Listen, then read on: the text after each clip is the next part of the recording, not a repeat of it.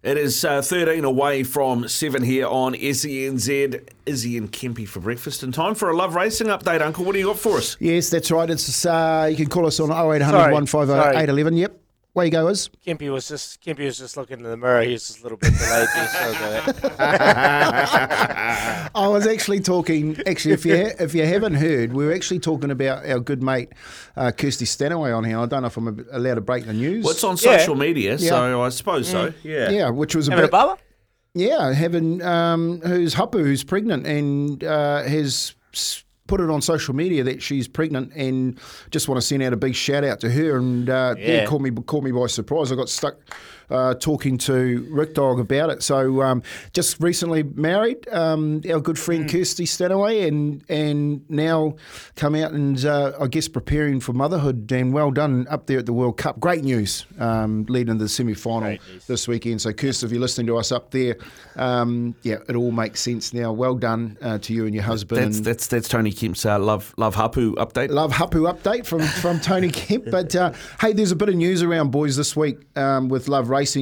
Just the Cup meeting. This is really great for Christchurch. New Zealand Air Freight have announced a regular flight for domestic travellers, the Auckland to Christchurch and return service will commence early October to offer a regular on-demand flight for those travelling across the Cook Strait or air freight. The air freight manager, Sharon McDowell, commented on this new route, which means that it will provide trainers, owners and riders a more efficient service when moving horses between the north and the south. And of course, what that means, because all the big races are up here in the North Island, and this service will be a great option when they're targeting like Cup weeks either way, or show week, which is a big week coming up down there in Riccarton, as you know, Izzy, because me and you were at it last year. So just a big shout out to everyone down there, because it's one of the biggest problems is getting horses from A to B. And here we go. We've had so much good news coming out of the thoroughbred industry at the moment. We've had Entane come in. You know, you've got Bruce and his team working really hard on bringing everyone together as far as the track meets go. We've got increases in stakes money, and now what we're doing is we're finding ways to get our thoroughbreds to and through from the South Island, which would go down as really good news down there. Other news, of course, is that favourite Gold Trip has drawn barrier 11 in the $5 million Group 1 Caulfield Cup for a second year in a row. Gold Trip's place in the field was confirmed only 3 hours before the draw after talks between trainer Kieran Maher and owners of the Melbourne Cup and Turnbull Stakes winner. Maher has left the door ajar to withdraw Gold Strip should the Caulfield surface become too dry for the Stars Springs major player. We'll see how the track presents on Saturday, but we're certainly preparing for him to take his place. Maher said, you probably don't want to draw too well with him, but I think he's fine and we couldn't be happier with his preparation. He's a horse that finds a rhythm. Drawn 11 in this race last year, drew wide in the Melbourne Cup and he drew wide in the Turnbull. So he just finds a spot and runs into the race, as we saw only last week. Hopefully it happens as simple as that on Saturday. Deliberations on Tuesday and Wednesday centre around track conditions on Saturday, along with the Caulfield Cup ramifications on Cox Plate and Melbourne Cup ambitions. And if you have a look down there at that field, like Gold Trip's obviously carrying 58.5 kilograms, drawn 11. The one that I like, and I've been following all year, is Chris Waller, who has Craig Williams on board, is Solcombe, and who carries a lightweight of 53 kilos. So I think they'll probably be the two hardest horses to beat. Of course, you've got Montfilia in there. Another one of Chris Waller's got Blake Shin on it. It's carrying 54.5.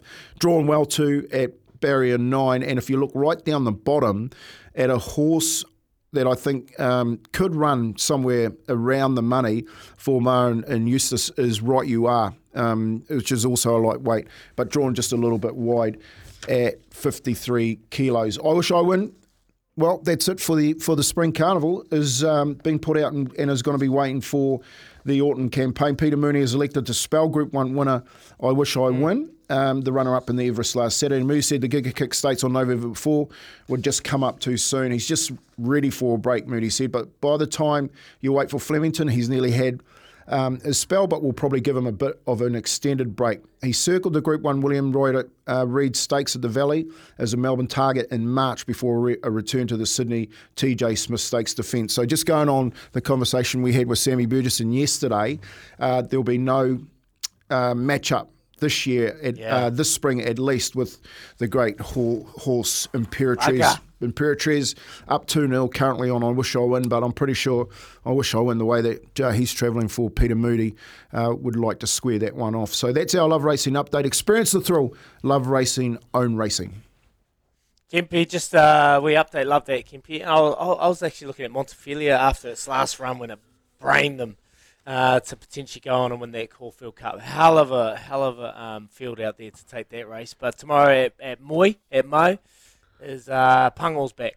So if you want to have a look at that second run back, race 6, 5:30 p.m. It's racing tomorrow, so it's only a small field and hopefully can show some wheels. Come on, Pungo, get us paid. Get us paid there, Rick Dog. Yeah, pay some stable fees for Izzy at least. Do something. Please. Do something. It is 8 away from 7 here on Izzy and Kempy for breakfast.